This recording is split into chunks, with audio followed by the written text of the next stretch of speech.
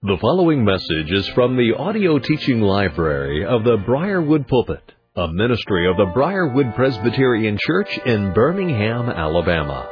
Our speaker is Dr. Harry Reeder, Senior Pastor of Briarwood Presbyterian Church. It is our hope and prayer that this message will equip and encourage you in your walk with Christ, and as a result, you will be used by our Lord as an instrument of change to further His kingdom and bring honor and glory to the name of Christ. Here now is our pastor-teacher, Harry Reeder. Look with me, if you would, in your copy of God's Word to 2 Samuel chapter 7. 2 Samuel chapter 7. Now I'm going to be reading not a whole lot of Scripture, but some Scripture, 3 texts, and there's a little bit of length to it in order to gain the information we need to make some distillations and observations out of the biographical study of Nathan the prophet, as he is called in the Bible. And so we are going to take a look at that. And I'll start with this text and then kind of work us through the other 2 texts as well. There's 3 key texts. It's not exhaustive, but 3 key texts. 2 Samuel chapter 7. And slip down to verse 1. Now, by the way, one of the clues that you want to listen pretty carefully to this and try to find out about Nathan's life is Nathan had some pretty direct confrontations with, as you're going to see, David, a powerful king, a man that could have his life at any time, as he'd already proven concerning Uriah. And yet Nathan had the courage to be a prophet in his life. What kind of interests me is after he deals with him, and he deals with him in Bathsheba, and he deals with him and his lack of attention to following out God's line of succession, and all of that. But what's interesting is that David so much appreciated him that one of his sons was named after Nathan with Bathsheba. It's really interesting, this relationship between Nathan and King David. And one of the key moments starts right here in 2 Samuel chapter 7. Let's look at a moment about David. Now, verse 1. Now when the king lived in his house and the Lord had given him rest from all his surrounding enemies, the king said to Nathan the prophet, "See, now I dwell in a house of cedar, but the ark of God dwells in a tent." And Nathan said to the king, "Go, do all that is in your heart, for the Lord is with you." But that same night, the word of the Lord came to Nathan, "Go and tell my servant David, thus says the Lord, would you build me a house to dwell in? I have not lived in a house since the day I brought up the people of Israel from Egypt to this day, but I have been moving about in a tent for my dwelling in all places where I have moved with all the people of Israel. Did I speak a word with any of the judges of Israel whom I commanded to shepherd my people Israel, saying, why have you not built me a house of cedar? Now therefore, thus you shall say to my servant David, thus says the Lord of hosts, I took you from the pasture, from following the sheep, that you should be prince over my people Israel. And I have been with you wherever you went and have cut off all your enemies from before you. And I will make you a great name, like the name of the great ones of the earth. And I will appoint a place for my people, Israel. And I will plant them so that they may dwell in their own place and be disturbed no more. And violent men shall afflict them no more as formerly. From the time that I appointed judges over my people Israel, and I will give you rest from all your enemies. Moreover, the Lord declares to you that the Lord will make you a house. When your days are fulfilled and you lie down with your fathers, I will raise up from your offspring after you, who shall come from your body, and I will establish his kingdom. And he shall build a house for my name, and I will establish the throne of his kingdom forever. I will be to him a father, and he shall be to me a son. And when he commits iniquity, I will discipline him with the rod of men, with the stripes of the sons of men. But my steadfast love will not depart from him, as I took it from Saul, whom I put away from before you. And your house and your kingdom shall be made sure forever before me. Your throne shall be established forever.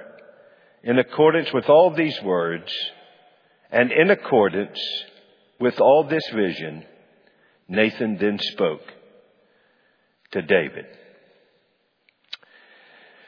And so God then deals with Nathan God deals with Nathan, and then God deals with David through Nathan. And then if you want to go on further in the study of this text, and you'll find it interesting for our own purposes at another time perhaps, you can finish out chapter 7. So let's start into Nathan. Who is he and where does he come from? So what about his origin? Where does Nathan come from, his origin? Well, let me suggest to you, we don't really know. We don't have enough information about his background to be able to make those statements. But here's what we do know. He has been called, anointed, and ordained as a prophet in Israel. He is not the first, but he is one of the first prophets that come before us, that set before us the prototype of what prophets are to be in Israel. This is one of the great studies that I had the privilege to do because I knew what was coming in my ordination. One of the questions in my ordination was, name the prophets, name all the kings, name all the dynasties, and tell us what dynasties and kings and kingdoms and what kings each prophet ministered to. And of course, one of the first ones I began with was Nathan, who would minister to King David with an overflow to Solomon. There are 3 offices in the Old Testament that prefigure and anticipate the Messiah's ministry. The Messiah, the anointed one. The 3 anointed offices in the Old Testament are prophet, priest, and king. And then one of the things that we are about to find out is that David, who is king, and David, when it comes to king, becomes the premier type of Jesus as king. He is of the tribe of Judah, as the prophecy through Jacob had established that the scepter would not leave Judah, that Judah would be the tribe of the kings. There was the step of the the step of Saul from the tribe of Benjamin, but now we find out he has been put aside by the hand of God. And now the fulfillment of God's promise to Judah that the scepter would be placed in that tribe has come through David. And it will continue to David's son Solomon. So as it continues to David's son Solomon, ultimately God's covenant with David is pointing to one that will come through this line of David and Solomon, who will be greater than Solomon. And this one will be the one who sets up God's covenant with his people forever, establishing a forever kingdom, as you just heard from the text. From your throne, David, will be established forever. So what happens is that Nathan, this prophet, is now serving David. David, of course, has been under assault, and you can follow all of the history of Saul to David to this point as you work through 1 Samuel and as you work through 2 Samuel. 1 Samuel with focus upon Saul and the rise of David. 2 Samuel with the focus upon David himself. Now, what seems to be abundantly clear is that Nathan is not only a prophet preacher, he is also a prophet pastor. He is also a prophet advisor. He is also a prophet counselor.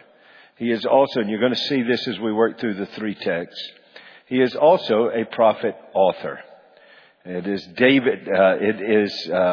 these books that bear the oversight of Samuel were originally together, and it seems as if there is much evidence that some of 1 Samuel and 2 Samuel, significant portions of it, come through Nathan the prophet. So he is also an author for us. So while we don't know much of his origins, we do know, as he originates before us, we have a prophet called of God who is not perfect, and it becomes abundantly clear that he is not perfect, but he is committed, and he is pliable.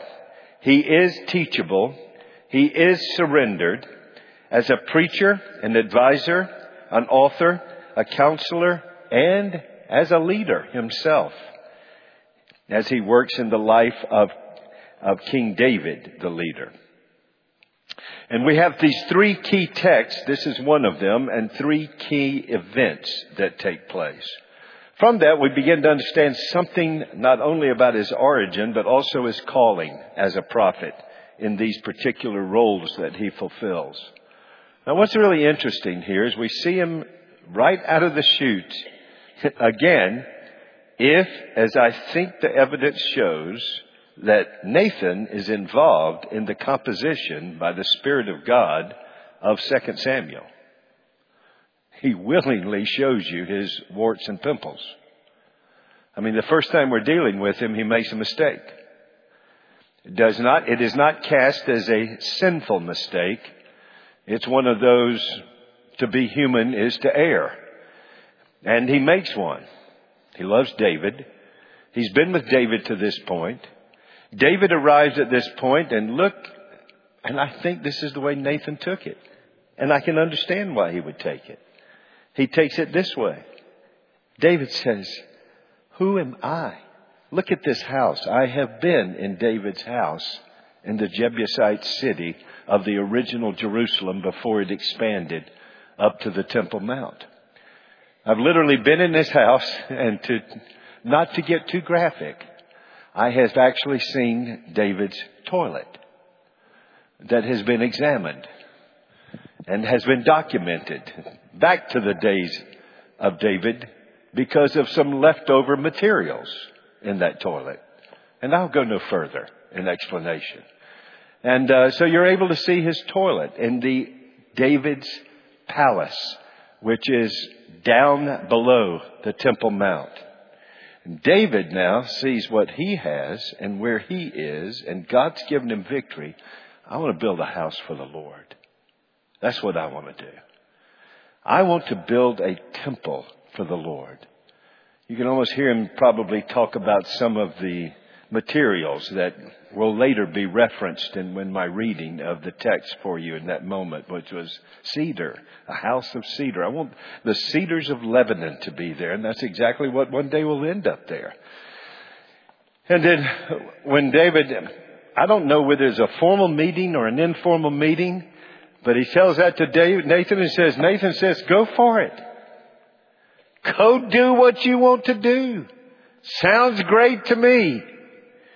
And so I don't think he's just rubber stamping or anything. I think he hears David. He hears David's heart. He says, why shouldn't God have a place? The Ark of the Covenant has never rested anywhere but in the tent.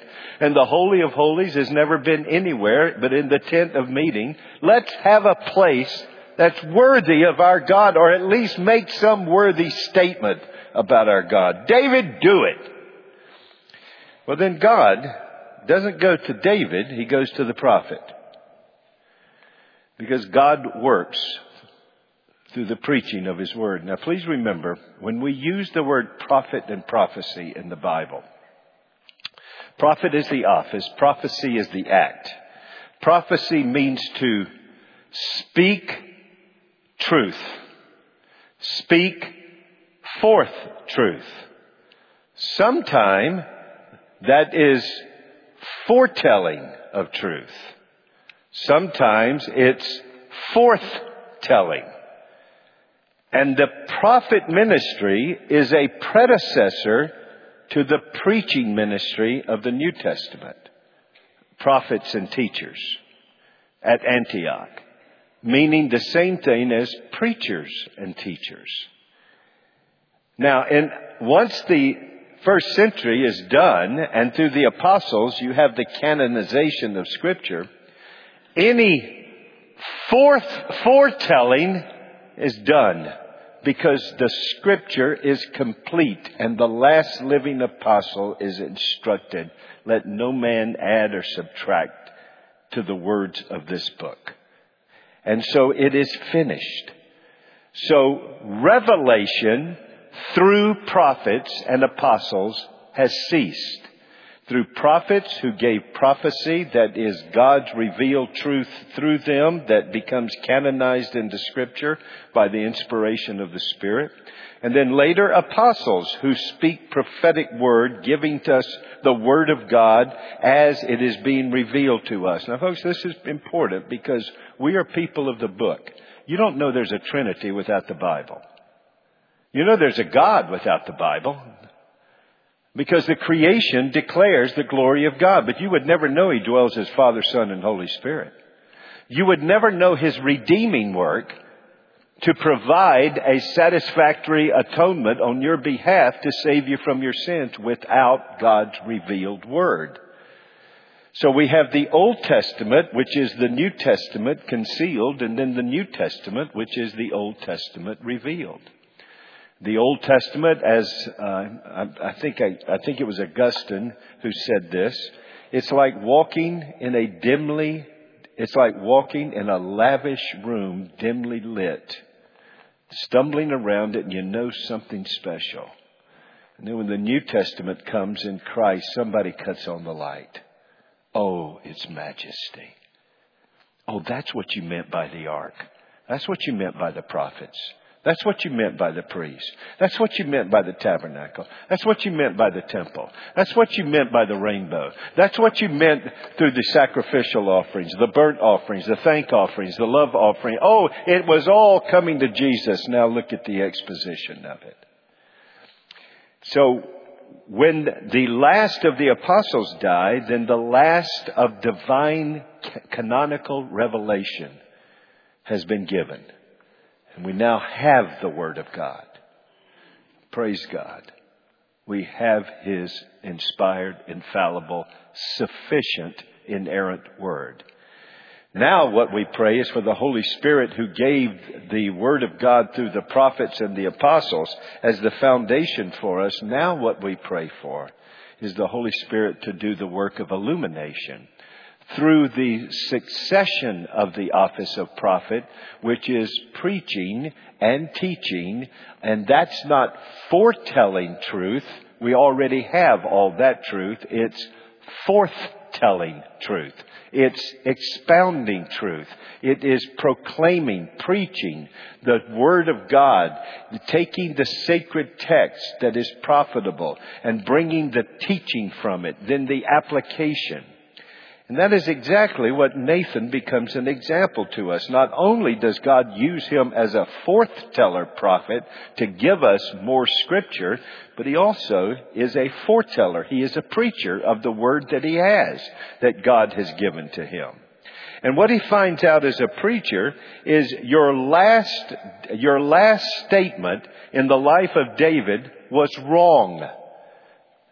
Nathan, if I wanted a house, I would order one. And when I'm ready for a house, I'll order one. And when I decide who will build my house, I will identify him. It is not David's calling.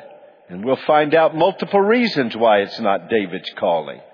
David will not be the one who builds my house.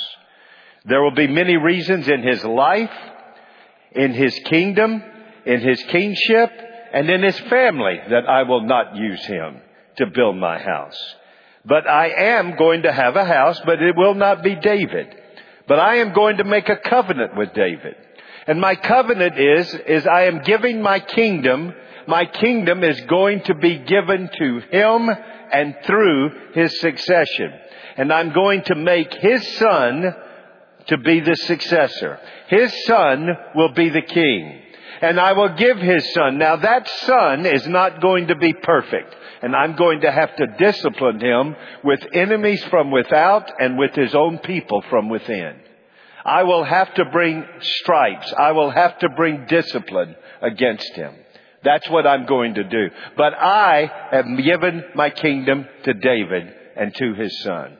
More than that, with David and through his son, I am going to give a king that will establish an eternal kingdom, a forever kingdom, a kingdom whose throne has no end. And he will reign forever and ever and ever. And that covenant is what I'm making with David. That's a monumental moment in the history of redemption. What you have in the Bible is when man falls into sin, God begins to unfold the covenant of grace with Adam, with a promise. I'm going to give a seed to the woman that will destroy, that will be at enmity with the seed of Satan. He will have his heel bruised, but he will crush the serpent and the seed of the serpent. And then it's unfolded to the covenant with Noah. And then the next step is the covenant with Abraham. And the next step with the covenant to Moses. And now God takes another step in his covenant. And it's the covenant with David, the Davidic covenant. And so he's telling Nathan, here is my covenant with David. I'll give him a king through his son. With his son, I'll build the house. But not with David. That is not what he's called to do. Can I say it kind of irreverently? I don't mean to be, but not blasphemously. What he says is, look, I did not need a house to get him out of Egypt. I didn't need a house to get him through the Red Sea. I didn't need a house to get them through the wilderness. I didn't need a house when I appointed judges to shepherd them. And I didn't need a house when I had to deal with the wrong-directed kingship of Saul. And I don't need a house with David. And I don't need David to build the house. I'll tell you who will build my house. But you tell David, he's my king. And his son will be the king. And then will come a forever king through this line. That's what he says to him. And now what I love is the way the scripture deals with this. Nathan doesn't have an argument with God. You can almost see it. Oh, think I was wrong. So what does Nathan do? He's a good preacher. He acknowledges my first proclamation to you, David. It might have been well-meaning, well-hearted, but it was wrong-headed. So I was wrong. Here's what God just revealed to me in this vision. Here is the covenant God is making with you. And he goes back to David and he corrects himself. Well, I have to say to you, I know this probably doesn't mean as much to you as it does to me, but there was a reason why I've made a promise I would never write anything that gets published until I was 40. I didn't want to embalm anything with print and ink. I had enough things I had to go back and ask forgiveness for and change. Rather than to embalm some and then have somebody have to go buy the books and burn them somewhere. Nathan got it wrong. And while we're not given any details, he repented. Now, there's no sense that Nathan got it wrong because of a sinful rebellion against God. It was just a thoughtless pronouncement in the name of God as a prophet that was wrong. And when God corrected him, he made the correction. And he was not fearful to go back to David and said, can you imagine going back and saying, well, David, I was wrong. You said you're going to build this house for God. And I said, if it's in your heart, go do it. Well, this is what God revealed to me. And here's the covenant he's going to make with you. And in that covenant, he says he doesn't need your house. And he's not going to let you build that house. But he is going to bless your seed. And he is through your son going to establish this kingdom. And so he comes back and he does that. What do you see immediately in this prophet? Humility. But you also see boldness with conviction. When God tells me something and corrects me, not only was he humble enough to change and repent, But he's bold enough and with conviction that once I got God's word, I'm going to go back and tell David what he needs to hear. Then you also see him changing from a thoughtless response to now guided by God's word as a preacher and prophet. He now gives wisdom and insight to David.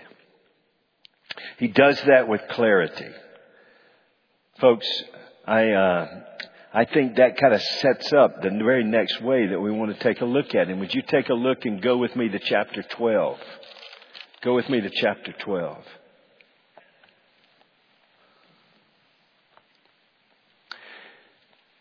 And then in chapter 12 in verse 1. I'm not going to take time to go back over the other. You know what happened. David walked out to his house. Again, in Israel, I've been to where David's house is. I've gone and looked over the cliff. Now, no longer are there houses, but you can see readily what David looked at. How he looked over. And by the way, whether Bathsheba, whether she should have been there or not is another issue. But David knew where not to go. I mean, he didn't have a computer to beckon his eyes places it shouldn't been. But he knew where he could stand and see what he shouldn't see. And the lust of the eyes and the lust of the flesh and the boastful pride of life took over. And you know the story. Uriah, Bathsheba's husband, is a brave and loyal and wonderful soldier. And as he enters into a relationship of intimacy with Bathsheba to cover himself in a future pregnancy and all of those possibilities, he brings Uriah back so he can say, well, he was back, but Uriah doesn't cooperate. Uriah's a good soldier. When he comes back, he just waits for the king. David says, why don't you go home? But he doesn't. So David's idea of creating plausible denial disappears out of the loyalty and faithfulness of Uriah. That doesn't stop David. He figures out a way to send an order to put Uriah at the point of the battle where anybody that's there is going to die, and that's what happens. And Uriah dies out of the conspiracy birthed in the heart of David. Now comes Nathan. Look at chapter 12 and verse 1. And the Lord sent Nathan to David. He came to him and said to him, King, there were two men in a certain city, the one rich and the other poor. The rich man had very many flocks and herds, but the poor man had nothing but one little ewe lamb, which he had bought, and he brought it up, and it grew up with him and with his children. It used to eat of his morsel and drink from his cup and lie in his arms. Intimacy of this man with his one little ewe lamb. And it was like a daughter to him. Now there came a traveler to the rich man, and he was unwilling to take one of his flock of herd to prepare for the guest who had come to him. But he took the poor man's lamb and prepared it for the man who had come up to him. Then David's anger was greatly kindled against the man. There is a man who had everything that takes the poor man's lamb for his own use. David's anger was kindled immediately. As the Lord lives, the man who has done this deserves to die.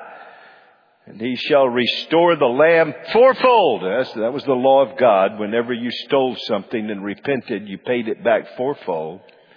Because he did this thing and because he had no pity. Nathan said to David, you are the man. Thus says the Lord, the God of Israel. I anointed you king over Israel, and I delivered you out of the hand of Saul. And I gave you your master's house and your master's wives into your arms, and gave you the house of Israel and of Judah. And if this were too little, I would add to you as much more. Why have you despised the word of the Lord to do what is evil in his sight? You have struck down Uriah the Hittite with the sword, and have killed him with the sword of the Amorites. He said, "Is your sword, David?" Well, you can say, no, I was back here in Jerusalem. Well, first of all, David, you'd never got in trouble if you'd have been out there with your army like you should have been. And then secondly, you might have been here, but you set up the plan, and it was as much as your sword as it was the Amorite sword. You're guilty.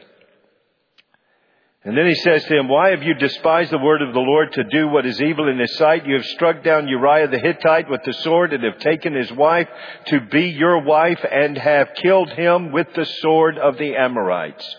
Now therefore the sword shall never depart from your house, because you have despised me." Not just Uriah. You despised me. Folks, can I just ask you to just put in the back of your mind, do you remember a man by the name of Joseph, who served the Lord in Potiphar's house as a slave because of being sold into slavery by his brothers? Do you remember that? Do you remember Potiphar decided, "I'd like to have him"? She tried to seduce him, and he wouldn't do it.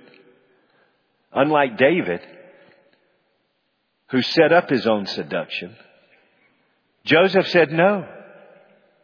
And then when she tried further, do you remember what Joseph said? "How can I sin against God and against against Potiphar, against your husband?" In other words, Joseph saw what it was. This was ultimately not just a sin against her in adultery. It would have been a sin against God, and it would have been a sin against her husband.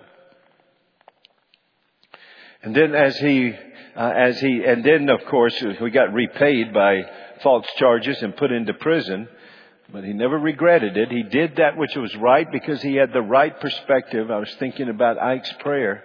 He had the biblical GPS in place to navigate that decision. And as he navigated that decision before the Lord, he did the right thing for the glory of God, not David. David sinned against God. That's what God's telling him. You sinned against Uriah, and you sinned against Bathsheba. That's what you've done. How did God tell him that? Through a preacher. Who was the preacher? It was Nathan. And then Nathan not only says this to him, look at verse 10. "Now therefore the sword shall never depart from your house. Since you used this sword through your conspiracy, then that sword will never depart from your house." This sword shall never depart from your house. And then what? And then he goes on to say, "Because you have despised me and have taken the wife of Uriah the Hittite to be your wife. Thus says the Lord, behold, I will raise up evil against you out of your own house, and I will take your wives and bring your wives before your eyes and give them to your neighbor, and he shall lie with your wives in the sight of this sun. For you did it secretly, but I will do this thing before all Israel and before the sun." In other words, in broad daylight. David said to Nathan, "I have sinned against the Lord." And Nathan said to David, "The Lord also has put away your sin. You shall not die.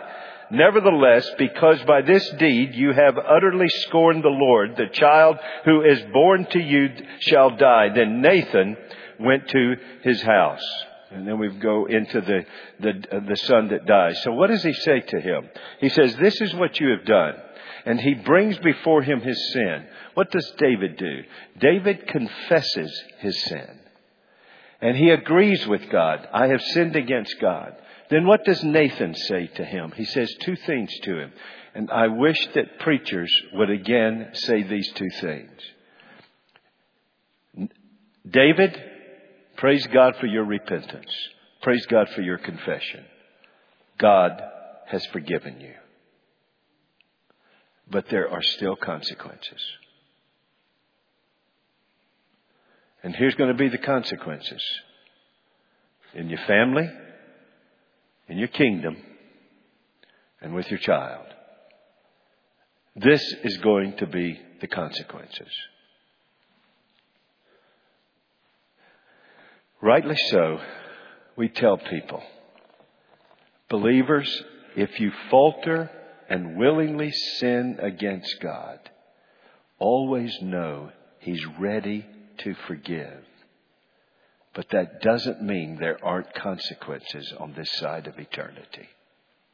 The illustration I've used for you, do you mind if I use it again? If I get drunk, that's a sin. I get in a wreck, I get my arm cut off, I repent, I ask God to forgive me. Will He forgive me? Hello? Absolutely. But when I wake up the next morning, I don't have the arm. I know men who have made terrible, since this is a sexual sin, let me stay there.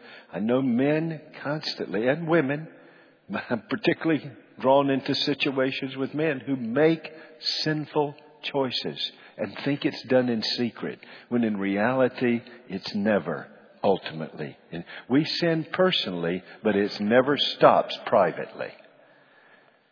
It has repercussions.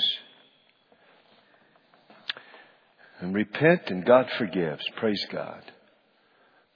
But the wife is gone. The children are struggling. Whenever we marry the temptation with our desires and we sin, then we can repent and God will forgive.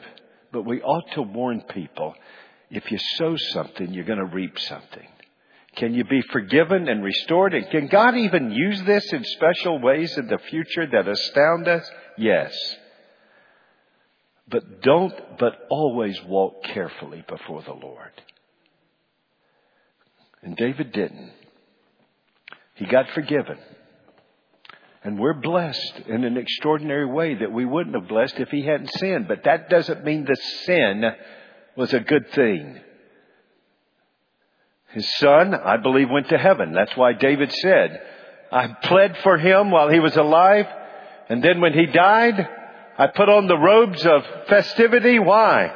Because where he's gone, I'll go to be with him. So his covenant child would be in heaven.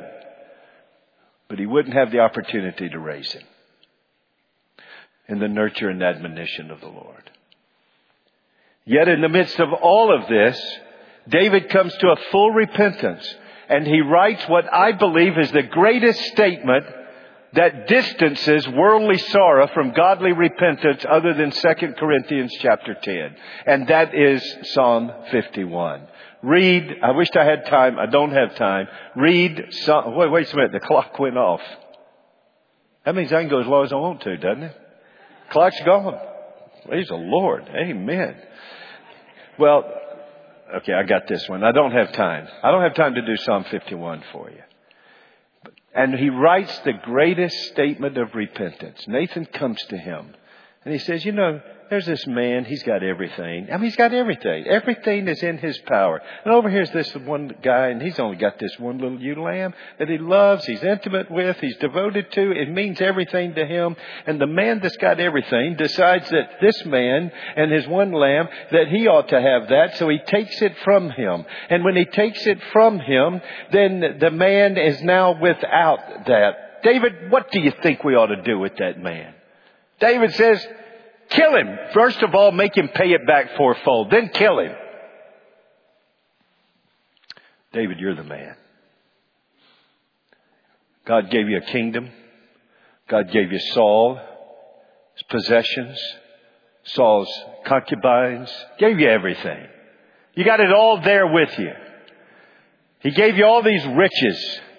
He's now given you peace from all your enemies. And what have you done? He even gave you a loyal man like Uriah. But you took it. You took his wife. And so here's going to be my discipline in your life. And that was your sin. And David, of course, repents, as we know. And he writes out the glorious statement of repentance you find in Psalm 51. As long as I was silent about my sin, my bones roared within me. And it was like having a summer cold. The fever heat of a summer cold was aching within me. And then after he writes this repentance, he writes another great psalm. What was the next thing he wrote after Psalm 51? Don't say Psalm 52.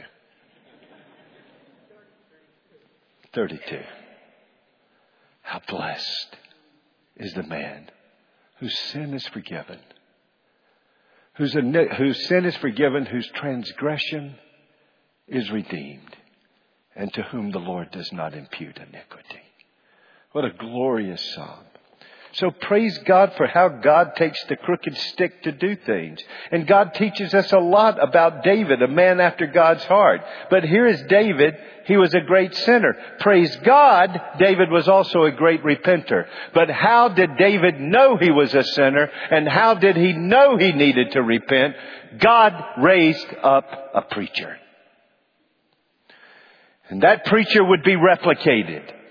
Not only would Nathan go and come before the most powerful man who had gotten rid of Uriah and with one stroke could get rid of Nathan, but Nathan came with boldness, with courage, with humility, and he came and he brought a story. He drew David into it. He got David identified with it, and then he brought to David, "Thou art the man." And he'll be followed by other prophets like Daniel who'll do the same thing to kings. 2 empires and 5 kingdoms. 2 empires and 5 kings. And most of all, he'll be replicated by John the Baptist, who will go before Herod. It is not lawful for you to have her. Now please notice their preaching. Nathan, John the Baptist, they don't go before kings without the Word of God. But they don't shy away from even kings. They'll bring them the Word of God. They don't want to be simply in the court. Preachers who want to be in the circle of power are no longer prophets to the king. They become the jokers of the court. But these men spoke the truth. God used Nathan, John the Baptist, cost him his head. But he spoke the truth. He preached the word, and it's never loved to withhold the truth, even to kings. Nathan stands before us as a marvelous and challenging example of such preaching. I know he's convicting to me.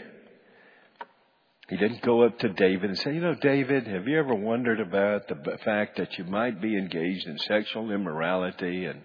Or John the Baptist doesn't go in and say, this incest deal and all this stuff, have you ever thought about the improprieties and dangers of unsafe sex?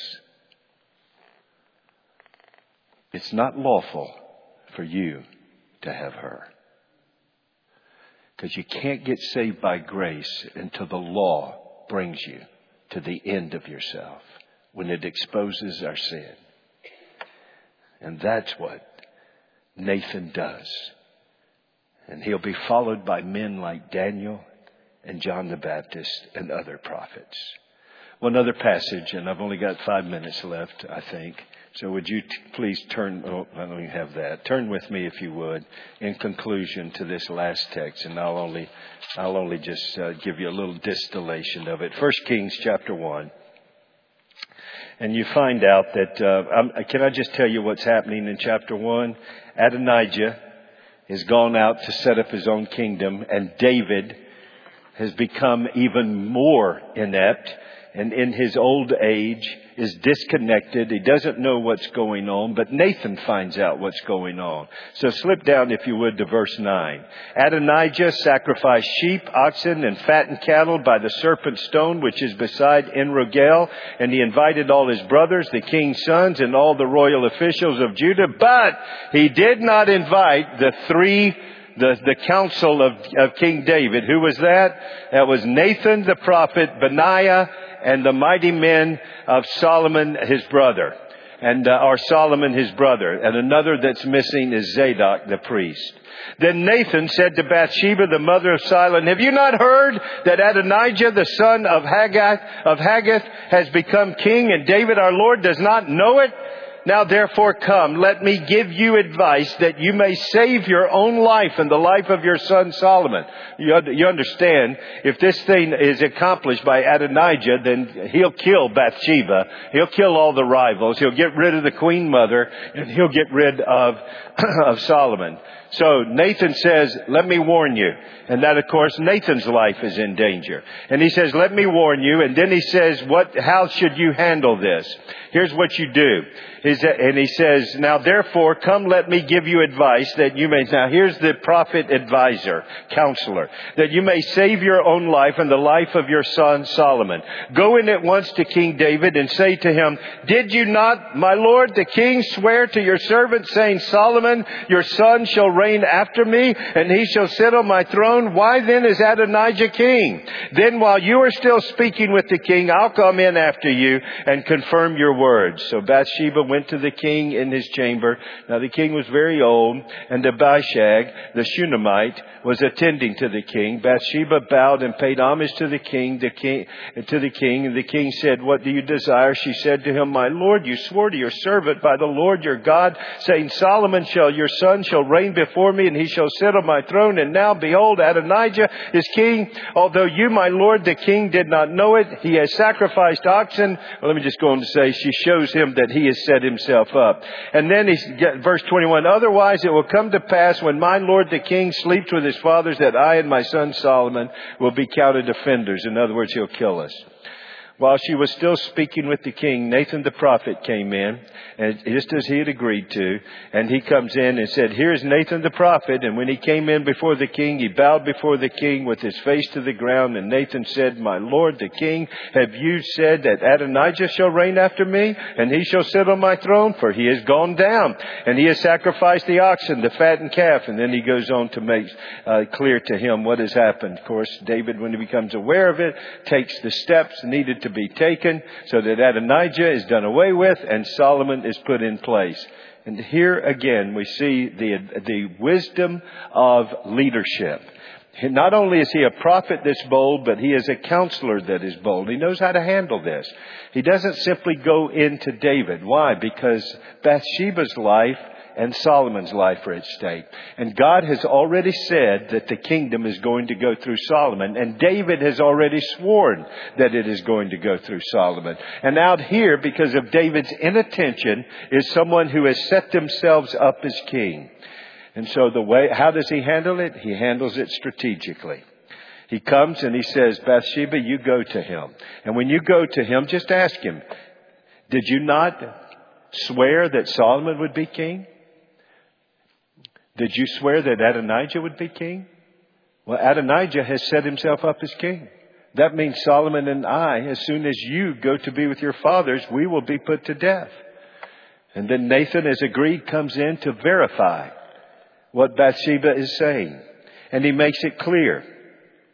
And David, now corrected, now enlivened, now advised, through a process that doesn't rest on Bathsheba or Nathan, but together comes in with evidence and affirmation. He then responds. And as he responds, he sets in motion that which would make sure that in fact, Solomon would be king and therefore would be delivered from those who would usurp his kingdom. So what do you learn from Nathan? Just a couple of things. Number one, would you pray that Nathan the prophet will be reproduced in preachers? And you pray for this one. Who will be humble so that when we're wrong and God corrects us, we will repent. Who will be courageous when God's word comes to us, we will proclaim it, even to kings, even to authorities, even to the politically cultural elite who would seek to eradicate the gospel from our land. They will not, because the preachers will again become God's militia who will go forth to preach for Christ. And we will be willing to speak to governors and kings and any and all in authority. Would you pray that more Nathans will be raised up? Would you pray that the fullness of God's whole counsel will be given so that people no longer look lightly upon sin? That will not diminish grace, because when you see sin like it is, that just actually enhances grace, which is greater than our sin. But don't diminish sin and its sinfulness in order to extol grace. Would you then pray that God would give preachers who can preach sermons that are bold, direct, but are digestible? Good illustration. When people tell me you don't do illustration, I say, well, what in the world does Nathan do? What did Jesus do? You ever heard of the parables, for crying out loud? I mean, that they're digestible, that you can understand them, that stories are there, that are faithful to the word, that let light in. So pray for preaching that is digestible and bold and direct and humble and faithful, and that makes use of questions. I love it. David, what do you think we ought to do with it? Kill him. You're the man.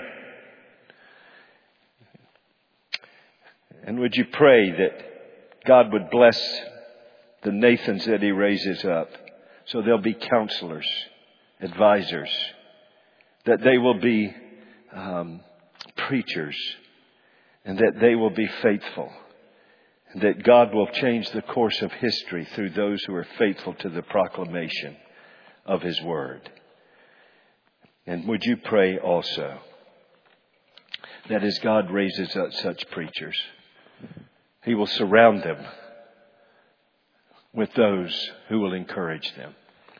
There's another whole study, and I don't have time. I went over on this one, but praise God for Benaiah. He always stood with David. Praise God for Nathan.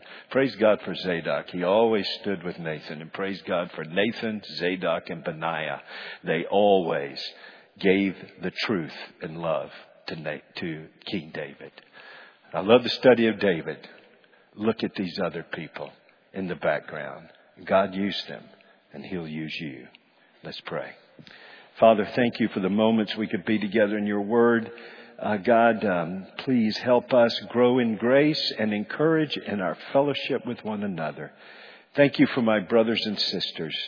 Would you please help them to encourage the Nathans of today through intercessory prayer and words of encouragement, as well as words of challenge.